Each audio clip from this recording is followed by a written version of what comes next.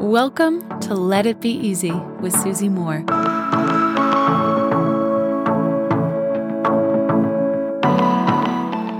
I want you to do the dishwasher challenge with me.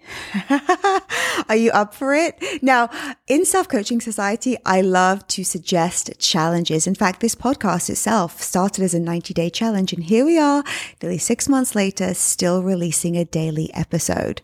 So please, if you haven't already checked out my free training, head on over to becomeyourownlifecoach.com, where you'll spend an hour with me, jam-packed, high-value information for you to make the next 12 months the best 12 months of your life. And there's also something special at the end for you right now if you'd like to join us in Self-Coaching Society. So head on over there, becomeyourownlifecoach.com, where I'm going to be speaking more too about the challenge that I'm sharing on this episode today. In my marriage, we have a nice balance of things, right? So Heathy loves to tidy. I cook and or at least prepare the food and order the deliveries. And he generally keeps the house pretty tidy. My contribution is in the mornings, before really anything else happens, when I make the coffee, I also unload the dishwasher. And this is a task that I, of course, don't love or look forward to, but it's part of the routine. And as I shared in Self-Coaching Society recently, when we were speaking about intention, how can we bring intention to even small, routine, mundane things that show up in our life in order to make them more conscious, more beautiful? Because think about it, at least 80% of your life is going to be routine. Right? And we want to see beyond our routines. It's not every day we go on a cool vacation or get incredible news or something life-changing happens.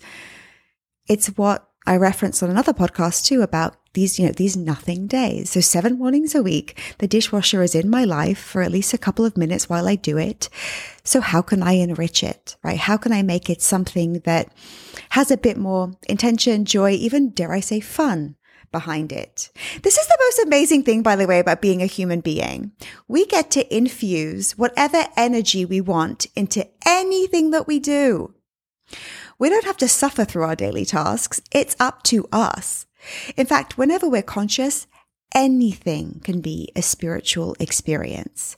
And hey, look, if I'm spending a few minutes of my life every morning doing this routine task, I am going to make it work for me as best I can. I'm going to help it set me up for success for my day as best I can. And look, it just so happens I do this in the morning. So what better time and opportunity in the day to have this like punctuation where I calibrate my energy and use a routine task to set me up for a very positive day with intention. Okay, so this is what I've decided to do, and I would love you to join the dishwasher challenge with me. Please DM me at susie.moore on Instagram if you are in. I want to celebrate you, high five you, because this is something that is worthwhile. Why not, right? When you think about it, I want to tell you what the challenge is. It's very simple, but I would also, if you're not feeling it, I would ask you, why not? Right? Maybe it's not a dishwasher. Maybe it's something else that you do in your life that's routine. Why not infuse it with intention, make it fun, and set yourself up for a successful day? It's this, my friend. I don't know how many items you have in your dishwasher, but I would say I have, probably 30 items. Cutlery certainly makes it go up, right? All those knives and forks and spoons. But the other morning I thought, you know what? It was actually after our Self-Coaching Society call. I was like, I'm going to meet this routine task with intention. And every single item I pull out of this dishwasher, when I put it in its correct place, so coffee mugs in their place, knives and forks in their place, saucepans in their place, ice cream dishes in their place, I'm going to say something that I appreciate in my life. So instead of just going, I'm so happy to wake up healthy and in love and in control of my day, which I always love to remind myself in the morning, those simple things that are very, very important and very easily overlooked. I had to do like 30 or 40. I lost count. I had to name 30 or 40 different items in my life, 30 or 40 different other truths in my life, things in my life that I appreciate. Can you imagine how you'd feel if you listed 40 things in your life that you appreciate and you wanted to do it quite quickly, right? Because I'm not slowly unloading, I'm quickly unloading to get it done. So what came up? Oh, I so appreciate my Rent the Runway. I appreciate this beautiful text that I got from my friend yesterday. I appreciate my Spotify playlist that I love to listen to. I appreciate the fact that we have a car that hosts all of my lovely favorite music and knows what I love to listen to. I so appreciate the lady who does my hair and her awesome husband. I so appreciate the fact that my dog is old, but she's in incredible good health. I so appreciate FaceTime. I so appreciate the fact that I was able to book a spontaneous trip in November. I so appreciate the fact that New York City simply exists.